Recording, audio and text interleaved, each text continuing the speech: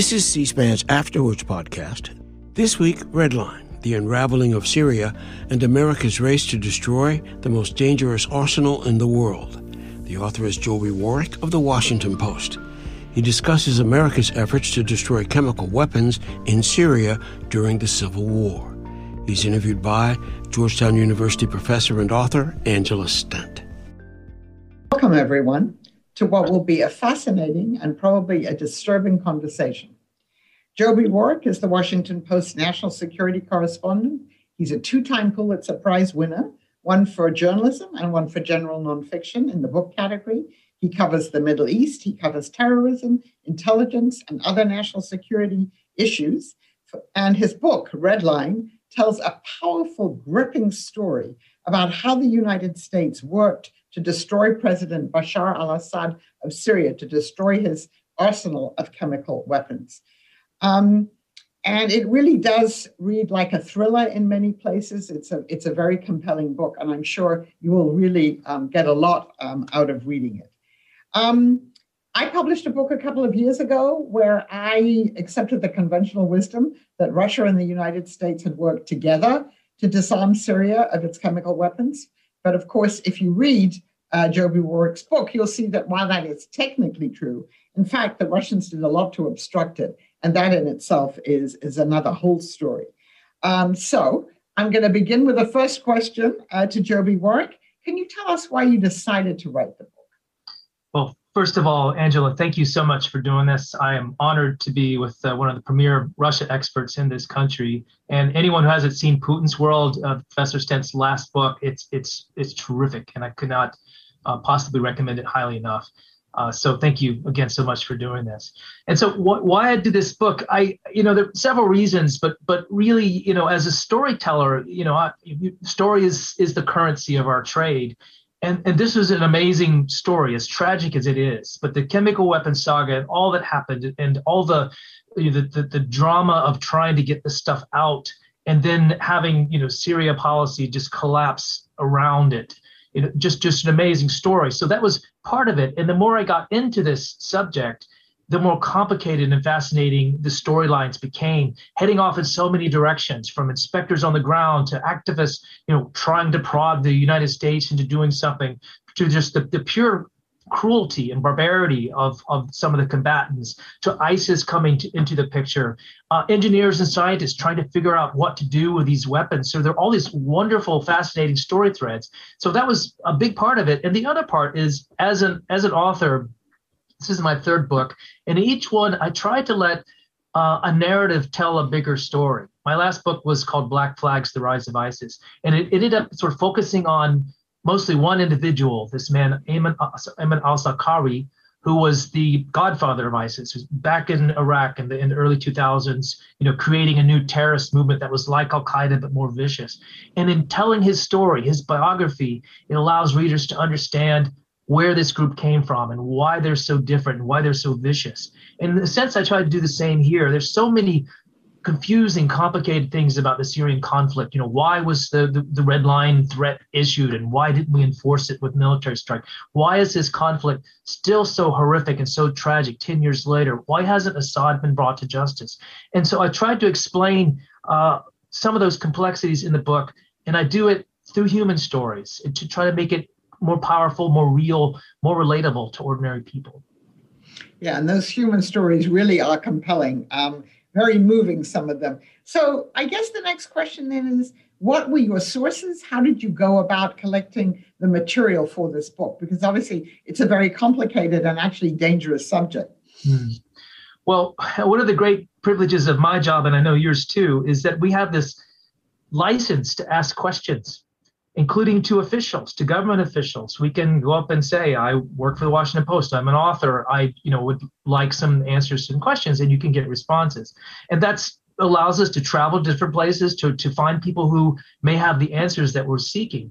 And so that was, how I began this search in a way. There's always a starting point. And for me, in this case, it was the question of how do you deal with this phenomenally complicated challenge of removing hundreds of tons of chemical weapons from a country in the middle of the war. How do you do that? Who does it? And then how do you make sure that you have it all? And so because of my job history, I've done a lot of work on weapons of mass destruction. In my realm of sources are a lot of people who know about this field and were personally involved in this. And so they became some of my first interviews, is speaking to people who are on the ground trying to figure out how to get the weapons out and dealing with the frustrations and complications. And that leads to a million other sources along the way, everyone from White House officials at the time to Russians, to Syrians, to activists, to housewives, people who were tortured in prison. And all of this becomes kind of part of this tapestry that I try to weave. And, each little story connects in its own way to another. So your book starts out with a very compelling portrait. How did the United States first find out about the Syrian chemical weapons program? So we had an inkling that they were doing something way back in the 70s. And this was a time when a number of Arab countries were experimenting with weapon systems of various kinds. The Iraqis certainly were plunging into all kinds of WMD capabilities. The Egyptians were looking at chemical weapons, and they'd used them in Yemen. The Syrians were starting to nibble at the edges as well, getting some precursor stocks from other countries. So we knew the interest was there. But what became fascinating to me was how this program was different from the others. For Syria, this was a chemical, not just a chemical weapons program, but it was a strategic arsenal. It was their deterrent against Israel, their next door neighbor, their arch enemy, which was nuclear armed. And so Syria puts a lot of effort and expertise into building a very robust chemical weapons program, not just mustard gas and the old stuff, but the most sophisticated weapons they could build, such as sarin and VX. And we knew, the Israelis knew that they were working on things like this, but we had an asset. We had an amazing spy who happened to be working in the best possible place for us, which was inside the chemical weapons complex. He was a scientist. He happened to have studied the United States. He loved America, and he was open to the idea of helping us out. So we recruited this guy. His name is Ayman. I know his full name. We're trying to protect his identity because his family is scattered. But he agreed to help us by giving us secrets from inside the program. What were the Syrians making? How much did they have? Where did they have it?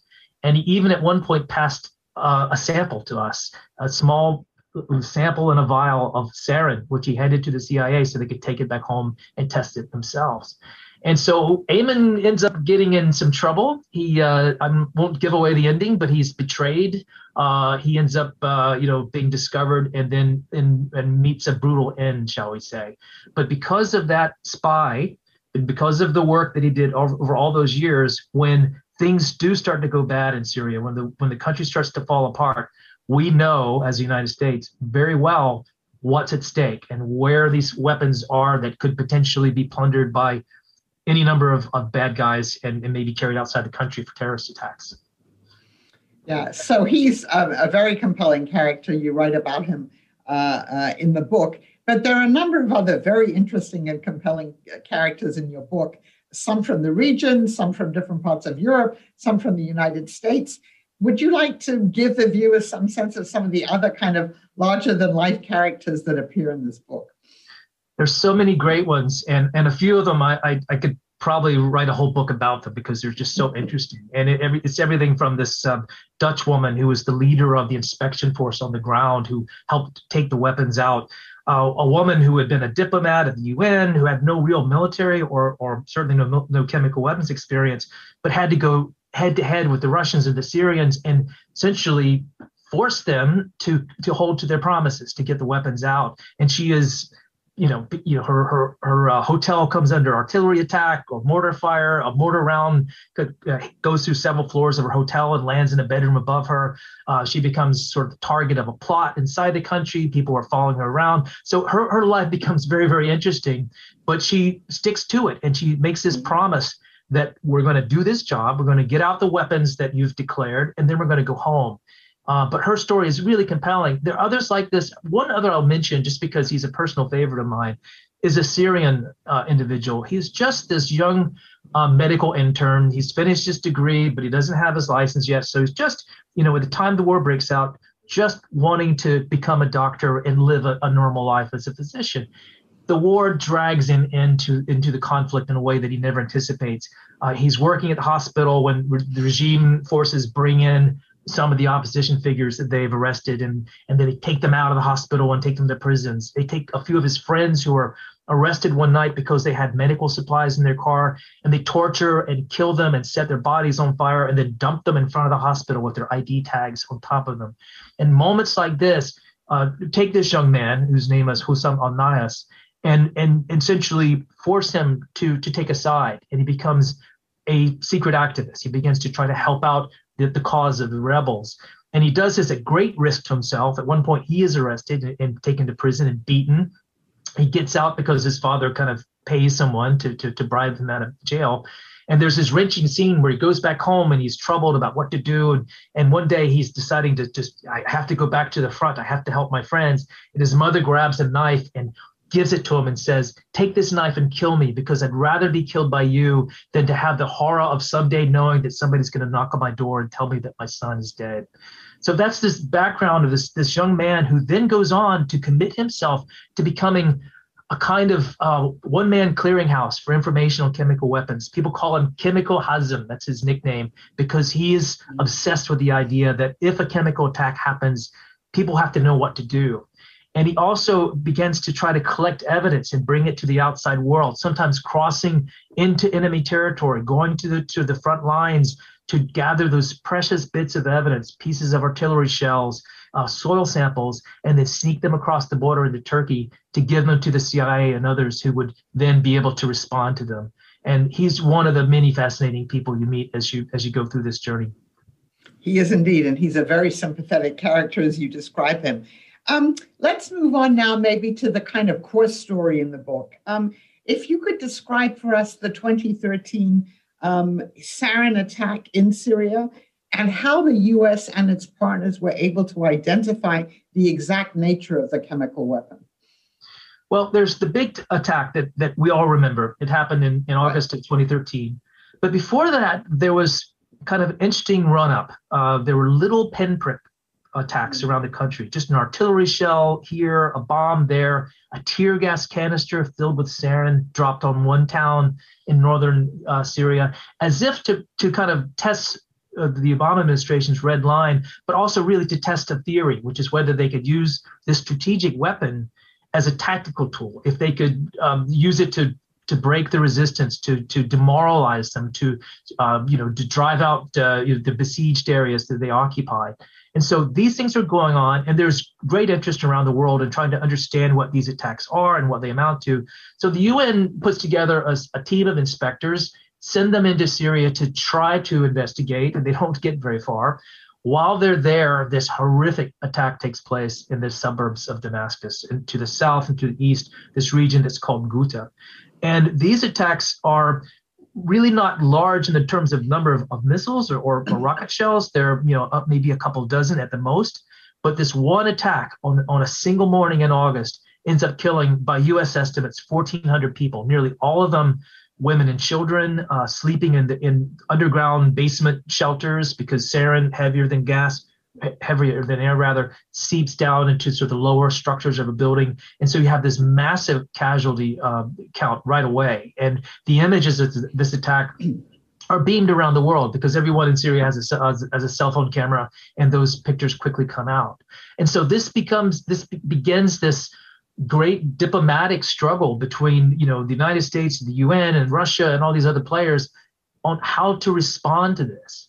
And these inspectors who are in Syria to witness it, who happen to be close enough to the scene of the crime to go and investigate, they become pawns in this as well, because the U.S. wants them out because they want to launch an airstrike, and you've got this fact-finding mission on the ground. And, what's the optics of pulling them out when they're trying to find out the facts of what happened? You've got even the UN wishing to kind of be low-key about this. But as the inspectors end up going to the crime scene on their own, they get shot at, they get held up at gunpoint, all kinds of amazing things happens to them. But they manage to get precious evidence, blood and tissue samples, soil samples, pieces of rockets. And while the rest of the world has essentially concluded that this was a nerve gas attack, there's no clarity at this point about who was responsible. This team finds compelling evidence that points to the Assad regime that over time eliminates all doubt that this could have been some false flag operation. But this really is the core story, and this is of the book, and some amazing acts of bravery on the part of those who went to these dangerous places to try to understand the truth. And could you just say something about the autopsy that helped them identify this? This is one of my favorite stories, as heartbreaking as it is. But one of those early investigations where they're trying to figure out, who's behind these scattered attacks throughout Syria involves a single woman. There's an attack on a town called Sarakeb, which is in the northern part of Syria, close to the Turkish border. And it was just a couple of tear gas canisters filled with sarin. One of them falls in the courtyard of a woman named Mariam Al-Khatib. And she becomes the only fatality. She dies because she walks outside to see what had happened, and she gets a pretty good dose of sarin. Her family, panicky, decides to take her out of the country to get medical help. So they put her in a car, they take her across to Turkey. She dies in Turkey, and that in a way is miraculous for her story because it means the Turks have a body. And eventually the UN has a body because United Nations investigators come in July of 2013 trying to find physical evidence of these chemical attacks. And they have a woman that they can autopsy. And they do this autopsy, and they not only find the sarin, but they find enough of it that they can do a pretty good forensic profile, which becomes crucial later on when they're trying to prove that, yes, the sarin came from the Syrians' weapons factories and not from some other source or from terrorists. Mm-hmm. So as you said in your introduction, you also look at ISIS and their acquisition or attempts to acquire chemical weapons. So we know that obviously the Syrian government, as you say, had developed sarin. It had chlorine, which it had used as a chemical weapon beforehand. But ISIS, of course, was trying to acquire them. So how difficult did that make it much more difficult to attribute the source of some of these attacks? And how was ISIS able to acquire these weapons? Yeah, well, there's an interesting backstory to this because the two groups, Islamist terrorist groups that we're familiar with, Al-Qaeda and ISIS, both have a history of interest in chemical weapons. Way back when Osama bin Laden was running the organization, he once said that weapons of mass destruction was a religious duty for this terrorist group. And so in Afghanistan, they experimented with various chemical weapons, tried to make things that they could use to attack the West. ISIS or its predecessor got the same idea. They began using chlorine as a chemical weapon. So in Syria, there's this opportunity. They could potentially steal some stuff from Assad if they can get their hands on it. And they came very close. They weren't able to do that. And so ISIS decides then, well, next best thing, we're going to try to make our own. They could see how spectacularly successful Assad was at drawing the attention of the world with just a few rocket shells full of sarin. And so they embark on a pretty ambitious program to manufacture chemical weapons. This has never happened in the history of terrorist movements, except for perhaps Shinrikyo, the Japanese death cult that did the same thing in the 90s. But here you have a terrorist group with a country with laboratories, with university facilities, and they go to work to try to make chemical weapons. They didn't get very far because obviously when we find out, we as Americans and our partners, that this activity is going on, we devote a lot of activity, a lot of effort fairly quietly to try to find the locations, to try to identify, capture or kill the key individuals. And so we stopped them fairly quickly. They did manage to they used a lot of chlorine, mostly against Kurdish targets, but they did end up making mustard gas. And mustard is not all that technically challenging. The kind that they made was fairly crude in the sense that it tended to deteriorate fairly quickly after you use it. So it wasn't a very good weapon. And for that reason, when OPCW and other investigators examined the scenes of these attacks, they could quickly say, well, yeah, this is not from Syria's stockpile. This is something that was made by professionals, made in a laboratory, but it's not high-grade stuff. And eventually they're able to very conclusively say that, yeah, this was ISIS manufacture. Because the moral of the story is that even though that ISIS did not get as far as it might have liked, it's clear that its ambition did not go away. Some of its scientists managed to flee the country. We don't know if they've been killed or captured somewhere. We just assume that they're still around. And ISIS continues to say occasionally that it wants to do this again, that it has an aspiration to carry out a chemical weapons attack. And that knowledge, that essential know-how about how to do it, that still exists somewhere within the muscle memory of this group. And of course, mustard gas was used in World War I, right? This is not a new phenomenon. And that's actually an important thing about chemical weapons. It's the only sort of weapon system that we as a world, as an international community, decided to do something about, decided to outlaw. So the very first banning of a weapon was the banning of chemical weapons. The people who died in the First World War and the Second World War, died in horrific ways often, but there was something that was just viscerally terrible about the specter of seeing a human being suffocate like a cockroach on chemicals. It's something that just motivated us to try to say, no more, this is never going to happen again. There's an international taboo against it. And I think that's why when this happened in Syria, we were alarmed by all the suffering that we saw, but this one attack really galvanized the attention of the world. Yeah, very importantly too. Let's look at the Obama administration's policy now towards Syria. Your book's title is Red Line. President Obama used the word red line, that if chemical weapons were used, the U.S. would intervene militarily. So if you could talk a little bit about the evolution of U.S. policy on Syria under the Obama administration, what happened to the red line, why there wasn't more of a response after all these chemical weapons attacks happened, which groups in the U.S. were supporting intervention, which weren't, and why it didn't happen in the end. Yep, there's a lot to unpack there, but that really gets to the meat of some of the bigger issues that are raised in the book. Right. I guess to start with, one has to put oneself back in time. In 2011, this is the Obama administration. It's heading into its third year when Arab Spring breaks out, and I was was covering the Middle East as a diplomatic reporter at the time, and I also happened to have been back in the late 80s a reporter covering the fall of communism in Eastern Europe, and so the parallels there were amazing. And to all of us who witnessed both events, it was this sense of history turning. So it was very exciting in a way, these fledgling democracies on the horizon in the Middle East of all places, and the Obama administration had to quickly scramble what to do about this movement. How do you respond to it? We certainly identify with these protesters in Egypt and other places that are aspiring to be free of dictatorship. And so our initial response was essentially expressions of support, condemning violence, condemning dictators, saying that Egypt's leader must go, Gaddafi must go, and then Assad, the president of Syria, must go.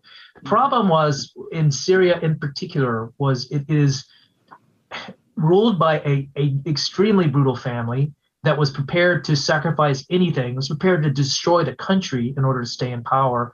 And it was backed by two extremely powerful leaders in a way that other countries weren't. Russia, number one, and Iran. Both saw the survival of the regime as vital national interest for them. And they were absolutely committed from the beginning, and even more so as the war continued, to keep their guy in power. And their commitment to making him stay ended up ultimately being much greater than our ambition to get Assad to leave. And that becomes kind of the core international conflict in trying to resolve Syria's fate. The Obama administration, I think you would talk to most folks speaking honestly and frankly about this, and they would acknowledge that we gave the Syrians more hope in some of our messaging than we were prepared to back up. By saying Assad must go, the implicit meaning is that Assad must go and we're going to make him go. When the reality is the United States was not about to get involved in a military conflict in Syria if it could at all help it. And its reluctance to become involved gets even greater when we see how much the Russians are willing to be involved militarily with boots on the ground. And so that was not going to happen, but because of statements like Assad must go, because of red line warnings, which kind of grew out of intelligence that we had in 2012 that these chemical weapons that were so problematic and so worrisome were about to be handed over to Hezbollah, a terrorist group that came in from intelligence in 2012. And so we're putting out messages all over the world to the Syrians, don't do this. We send emissaries off to Russia, to Iran, talk to the Syrians, make public statements saying, if you do this, there's going to be big trouble. In one case, Obama actually uses the phrase red line, which is, had all kinds of implicit meaning. But again, it's an instance where we appeared to promise help that we weren't truly prepared to deliver.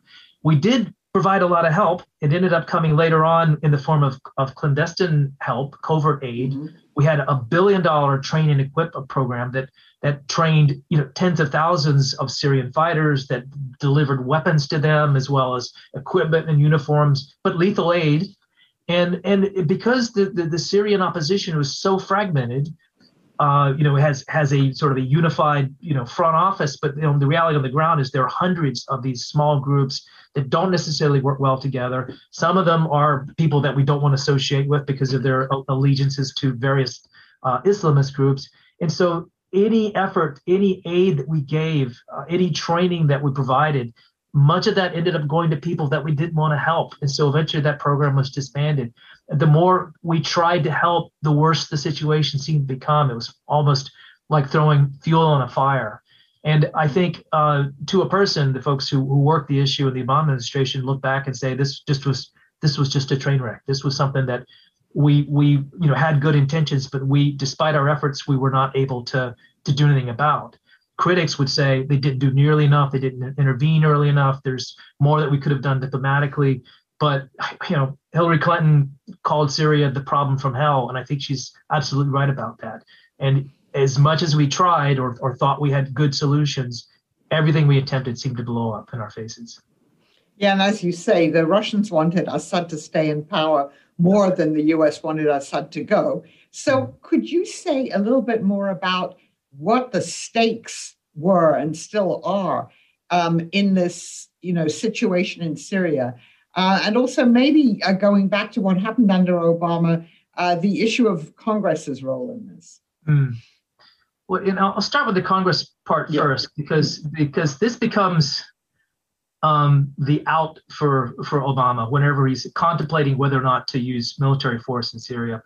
And as readers will see if they read the book, it's quite complicated because Obama is horrified initially by this chemical weapons attack. He's threatened this, he's given this red line warning, and he intends to back it up. He has a military operation planned. The ships are in the Mediterranean. The missiles are in the tubes ready to go. But there are a number of factors that get in the way. And one is, this whole problem of WMD in the Middle East. We have a bad history of misinterpreting WMD and starting wars. So we wanted to make sure the intelligence was right. That took some time. You have the inspectors on the ground to deal with. So that was a delaying thing.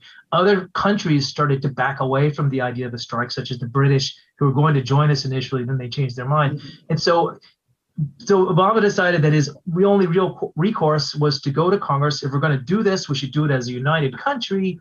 So let's get Congress to support us. And within the cabinet, people I've spoken to felt very strongly that Congress would back the president, that the Democrats would certainly get behind their leader, the Republicans would support a military strike if it was limited.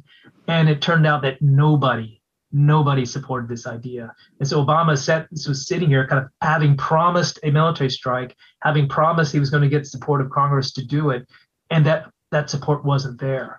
And so until this deal came together, in which the Russians out of nowhere decided, well, we'll get Assad to disarm and this will be the way forward and kind of a face-saving way out, he really looked stuck.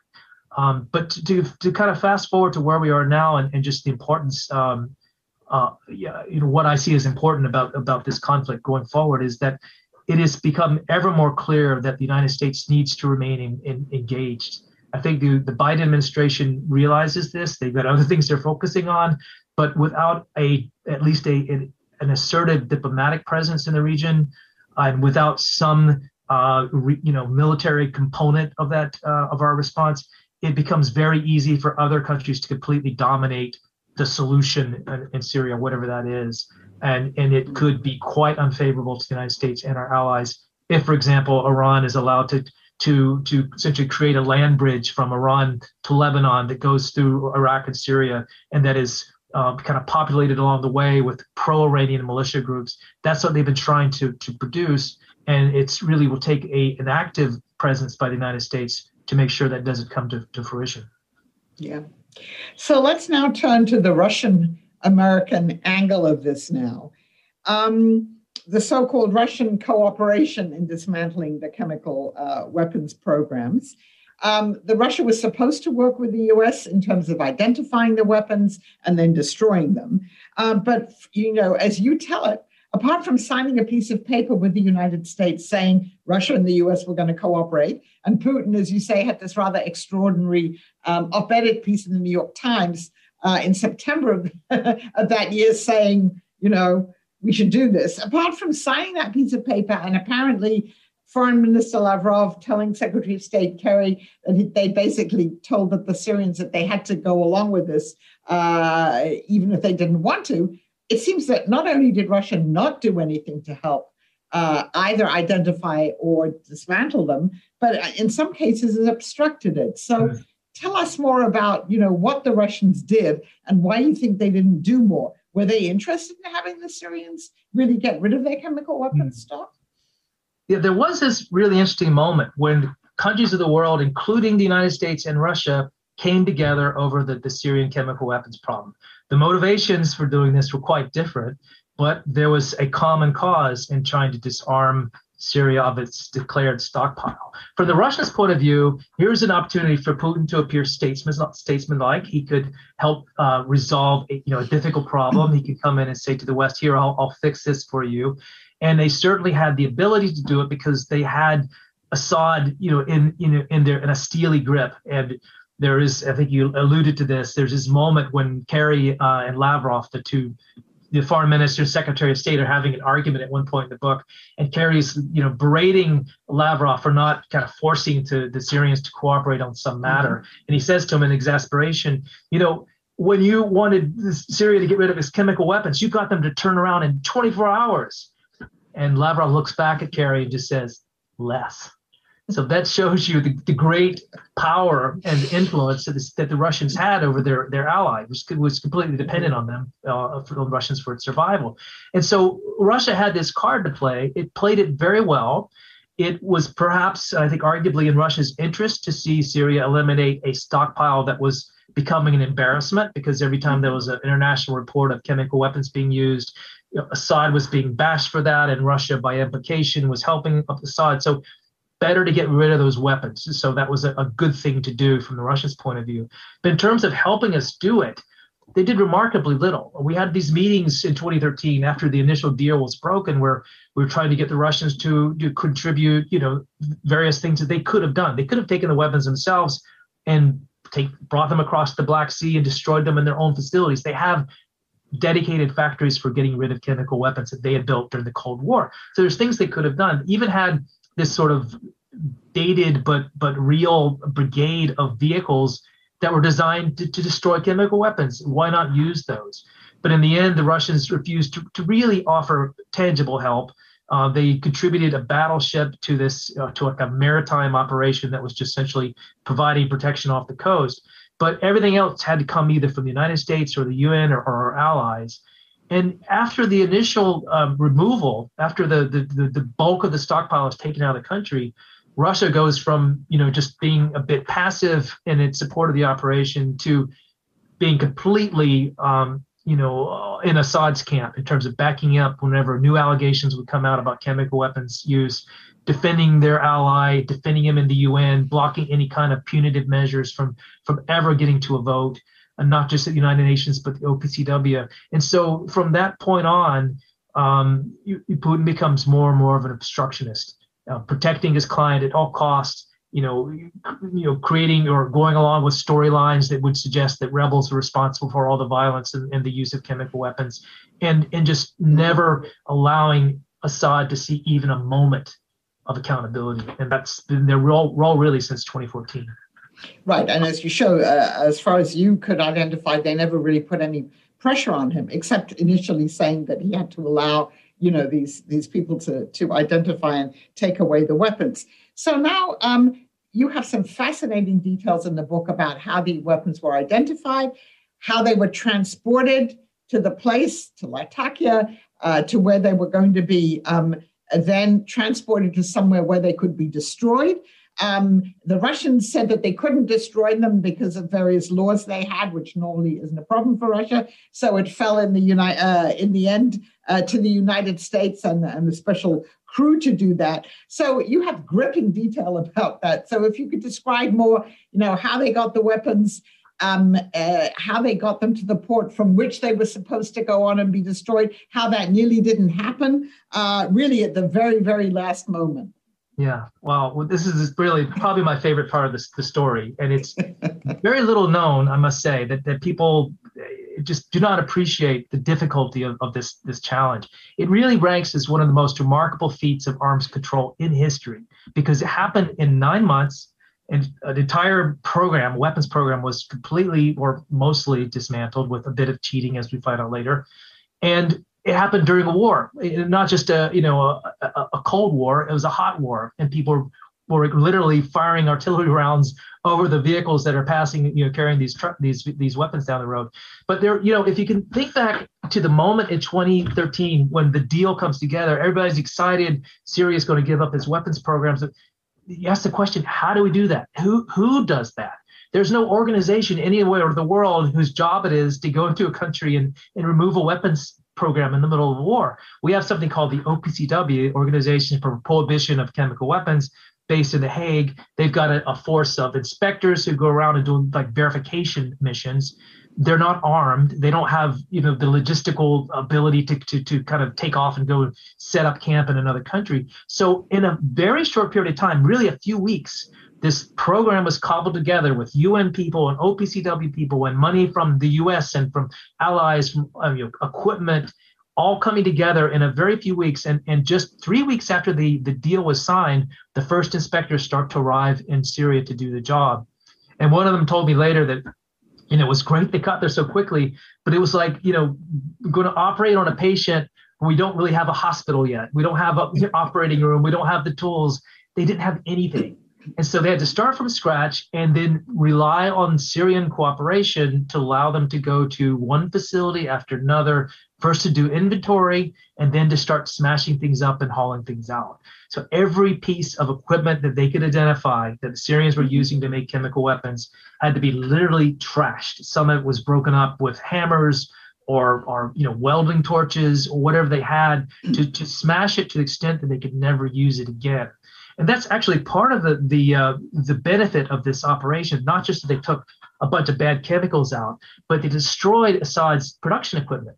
He had some laboratories left over when it was all over, but these sort of factory-like facilities where they made chemical weapons, they were dismantled piece by piece and destroyed so they could never be used again. In some cases, even the bunkers that they were in were blown up afterward. So that was the job they did. It took place in an incredibly compressed amount of time, 9 months from the beginning to end.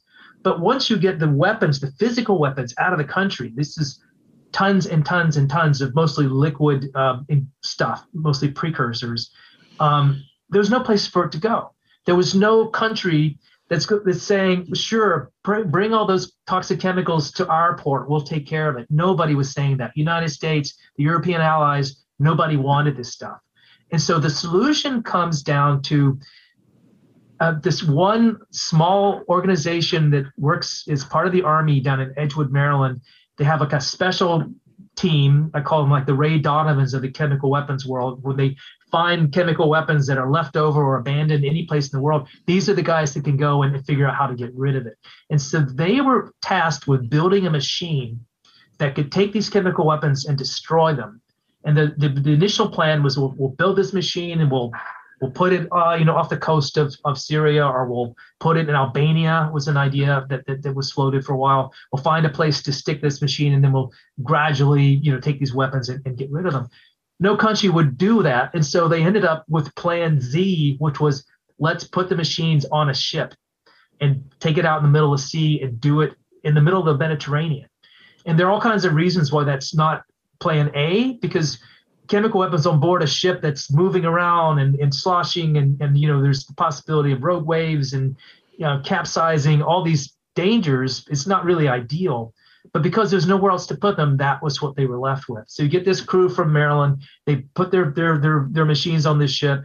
They go out to sea. They pick up the material, and then for 42 days, they're spinning circles around the Mediterranean and using this machine to try to destroy the weapons.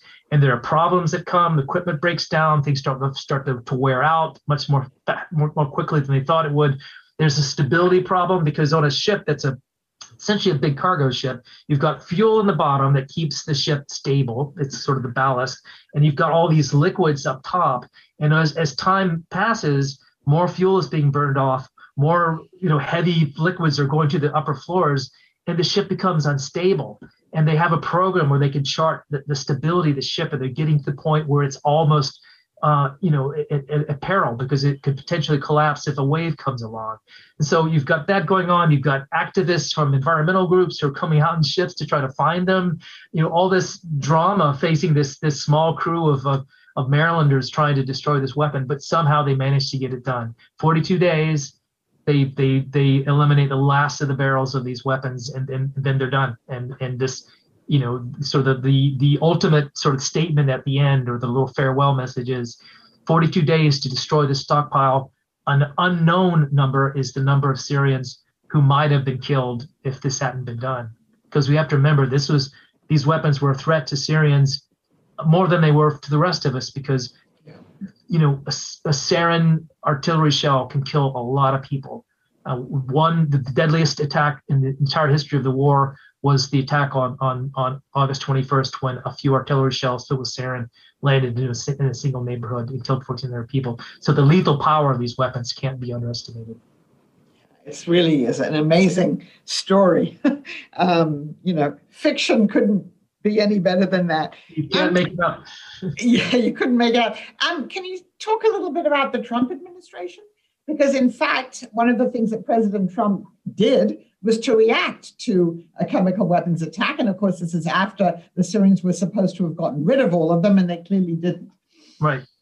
So Assad cheated, and he cheated during Obama's time. After the weapons were taken out, even before they were all destroyed, he goes back to his old ways. He doesn't use sarin anymore because that's supposedly gone, but he starts using a poor man's chemical weapon, which is just ordinary chlorine that we put in our swimming pools, we clean drinking water with. Every country has it. It's not illegal. And so it just starts dropping barrels full of chlorine on towns and apartment buildings.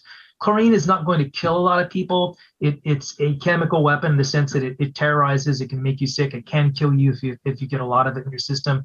And so that becomes the substitution for chemical warfare. So that goes on, and this is steady drumbeat of these, low grade, low casualty attacks that are, kind of a finger in the eye of the West. So then Obama leaves, Trump comes into office, and Assad, for whatever reason, feels bold enough to use sarin again. So uses sarin in an attack in April of 2017. And again, we have these images of children and civilians suffering and dying. And Trump says, "Well, I'm going to enforce the red line. So I'm going to do what Obama never did. I'm going to launch some missiles." And he got a lot of praise for that. And he got credit for being tough and standing up to the Syrians and punishing them. And actually, this happened twice. There were two instances, 2017, 2018, when Trump used missiles to respond to a chemical weapons violation. If you look at what was achieved, it gets a little bit more complicated, because the missile strike that Obama was envisioning in 2013 was very much like the one that Trump launched in 2017. It called for not a decapitation, not a regime change kind of strike, not setting up a no-fly zone, but essentially just a punitive strike where you hit a few airports, you destroy some airplanes, a few command and control centers, and then you're done. It's very limited. And the result of the one that Trump actually carried out in 2017 was, an airport was disabled for a few hours, a few airplanes were destroyed, but Assad had his planes back in the air that same day. He carried out additional chemical attacks within a few weeks after that. So if it was a deterrent, it was a very short one, because he was back to his old ways in almost no time. If you think about what Obama did, despite the flaws and the incompleteness of the mission, if you want to punish, the Syrian dictator, there's no bigger punishment than depriving him of his biggest strategic arsenal. And so no matter what he kept behind, his strategic stockpile, the stuff he could have used as a deterrent against Israel, doesn't exist anymore. It's almost as if somebody came to the United States and said, well, you did something bad. We're going to take away your nuclear arsenal, the biggest, our main deterrent. And Assad had agreed to do that. And so 1,300 tons of chemical weapons probably was about 90 to 95% of what he had. And to have to give that up meant, a huge loss for him, but it also meant he couldn't use it. It was much harder for it to be stolen by others, terrorist groups and others who would want to get it. So there was a national interest served by that deal, even though it didn't come out, politically to Obama's advantage, certainly, even though it made Obama look weak in some ways. In the long run, he managed to accomplish something that was pretty significant. Yeah. So, of course, what you also show, and we've talked about this too, is in some ways the sort of taboo on chemical weapons has ended. We know that the Syrians still have them. We've seen Russia use nerve agent to try and kill opposition leader, a former GRU agent in London. We've seen Kim Jong-un kill his half-brother using some kind of a nerve agent. So it's still around. And I guess the Russian laboratories that used to manufacture these chemical weapons, somehow some of these facilities still exist, even though, they were supposed to have all been dismantled. What can we do about this? Or what do you think that means kind of going forward in terms of the future of chemical weapons? This is really interesting. The erosion of that taboo against chemical weapons is really an important part of this. The last time that chemical weapons were used in a major way was back in the Iran-Iraq War, when Saddam Hussein did it. And this was the biggest violation that had taken place since then.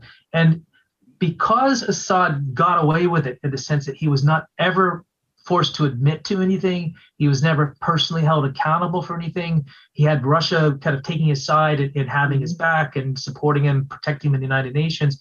He didn't really have to bear any kind of burden or pay a price. And that erosion of this norm, this prohibition against chemical weapons, has been noticed by others. We certainly see ISIS decide to take up on the idea, and you see other countries such as Russia and North Korea feeling emboldened to do it as well. And you have the two incidents you mentioned with the Russians, with the Skripal family in 2018, and then the Navalny attempt over the summer, and then North Korea. That Kim Jong-un decides to carry out an attack in another country, in Singapore, against a member of his own family, using a chemical weapon that was spread on his face as he's walking through an airport. So you do worry that as countries see this as something they can get away with, something that people might complain and yell about, but not really force them to face very serious consequences other than sanctions, then this behavior becomes encouraged. You can imagine other actors wanting to do the same. And you're right about the Russians. They developed what is probably the biggest chemical weapons stockpile that was ever created during the World War II, which had not just sarin and VX, but this new thing, Novichok, which they began to develop in the 1980s. And after the Cold War ended, those programs, as we know now, didn't really go away. They didn't dismantle some of those military labs. They continued to do their research. They continued to maintain their stockpile so that when they have a need for something like a Novichok for an attack against a political opponent, they could use it. They could just as easily use it in a military setting or to destabilize a country or any number of ways. And if you have to imagine that if there's no reluctance to do that kind of research, what else is being investigated, chemical or biological weapons perhaps. So this is an issue, I think, again, for the Biden administration, that as we demand accountability from the Russians for the Navalny attack and these other incidences, we need to demand transparency about the research they're doing, including getting inspections and access and OPCW's inspectors or whatever is needed to make sure that they're coming clean about what they're doing and what their intentions are. Yeah. So let me just ask you another question about the OPCW. As you show in your book, they do all this work, but they're not allowed to actually attribute any attack to a particular country or individual, which of course hamstrings them. And then, of course, we know at the United Nations, the Russians always have vetoed any kind of resolution in the Security Council that would lay the blame, for instance, on the Syrian government for what it did, and the Chinese usually back the Russians up. So in the absence of being able to do this, we don't have that many tools really where we can hold countries responsible for what they do. Yeah. Am I wrong? This is the great difficulty in the diplomatic sphere, and you're absolutely right. I mean, the UN and the OPCW are set up as consensus organizations, and they can do great things if there's a consensus. But in this very polarized world, it's often to the advantage of some of our adversaries to get in the way of our plans, even if they don't necessarily object to them. They're just essentially being contrarian. And in the case of Syria, you see again and again that the organizations like the OPCW are so constricted about what they can say. They can go into Syria and they can say, yes, chemical weapons were used. Yes, we know they were sarin. We have details about the forensic makeup of the sarin. We know where it came from, the artillery shells that were used to fire it. But we can't explicitly say that we think this was Syria that did it. Now, that's changing. There's been so much, frustration over what happened over the last decade that the OPCW now has something called the IIT. It's a separate investigative body that is in the process now of doing attribution. That's what it does. So it's gone back and looked at some of these old instances, and it's using its scientific method to try to deduce responsibility, who actually did this. And they've come back just in the last few months to say that several attacks they've identified were clearly associated with Syria. They were Syrian aircraft that dropped ordnance. These ordnance were from the known stockpile of the Syrian government. The chemicals inside are forensically traced to the weapons that we know that Syria made. And so they're naming names now in a way that hasn't been done before. And so that gives you hope that, as frustrating as this has been, as elusive as justice has been, that there's still a process and there's still a hope that someday, it might be well into the future, there will be accountability. And that evidence exists. It's been collected. The evidence continues to be gathered. And we have to hope that there'll someday be a hearing. And in the meantime, sometimes it just really does fall to coalitions of the willing to get things done. The French in particular have taken a lead in trying to establish rules of accountability for when chemical weapons are used. The Germans have been very active in pursuing the Navalny case and releasing evidence and really angering the Russians in many cases to make these things public. So sometimes countries have to act as coalitions or even unilaterally to call out people when they do things that are wrong. But hopefully, eventually there will be some justice for this. Right. Well, I think alas, we're out of time, and we will end on what's maybe a hopeful note that people have come to realize that there has to be more accountability for this. Again, this is Red Line by Joby Warrick. You should all go out and read it, order it. It's a really good read apart from anything else. And I would like to thank you, Joby Warrick, for this conversation, and good luck as you go on your book tour. Absolutely. Thank you so much. I completely enjoyed this, and I hope we can do it again. Thanks for listening to this week's Afterwards podcast. Subscribe, rate, and review us wherever you get your podcasts. Send us an email to podcasts@c-span.org.